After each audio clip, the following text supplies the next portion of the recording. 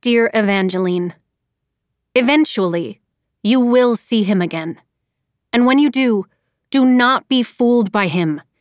Do not be tricked by his charming dimples, his unearthly blue eyes, or the way your stomach might tumble when he calls you little fox. It's not a term of endearment. It's another form of manipulation. Jack's heart might beat, but it does not feel. If you are tempted to trust him again, remember all that he's done. Remember that he was the one to poison Apollo so that he could frame you for murder in order to make a long-lost prophecy come true.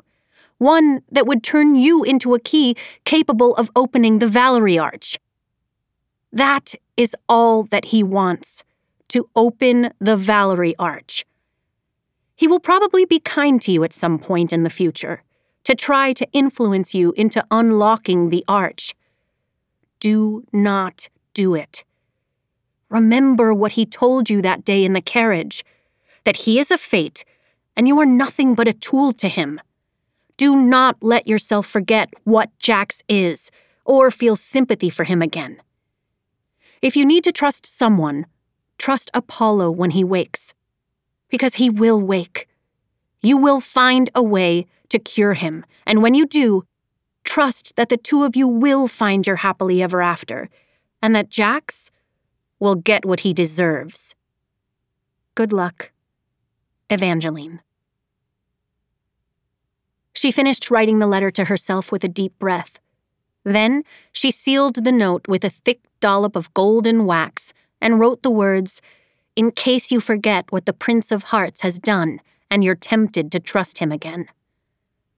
It had only been a day since she'd learned of Jax's most recent betrayal, poisoning her new husband Apollo on the night of their wedding. The duplicity of it all still felt so raw. It seemed impossible to Evangeline that she might ever trust Jax again. But Evangeline knew that her heart longed to hope for the best. She believed that people could change. She believed that everyone's life was like a story with an ending that was not yet written, and therefore everyone's future held infinite possibilities. But Evangeline could not allow herself to hope for Jax, or to forgive him for what he had done to her and Apollo. And she could never help Jax open the Valerie Arch. The Valors, the first royal family of the magnificent North, had constructed the arch as a passageway to a place called the Valerie. No one knew what the Valerie contained, since the stories of the North couldn't be fully trusted thanks to the story curse that had been placed on them. Some tales couldn't be written down without bursting into flames.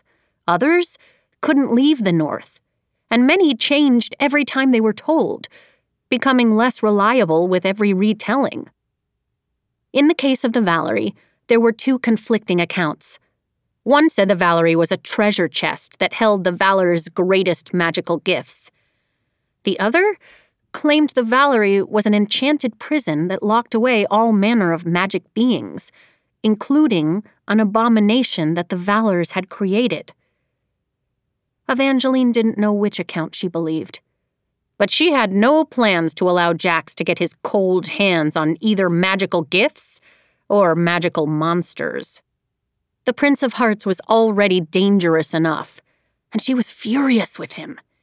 Yesterday, after suspecting Jax had been the one to poison Apollo, Evangeline thought 5 words. I know what you've done. Guards had then removed him from Wolf Hall. To her surprise, he had left without a fight or a word. But she knew he would be back. He wasn't done with her yet, though she was done with him. Evangeline took the letter she'd just written to herself, crossed the length of her royal suite, and placed the note atop the fireplace mantel, waxed side out, making sure she'd see the words of warning if they were ever needed again.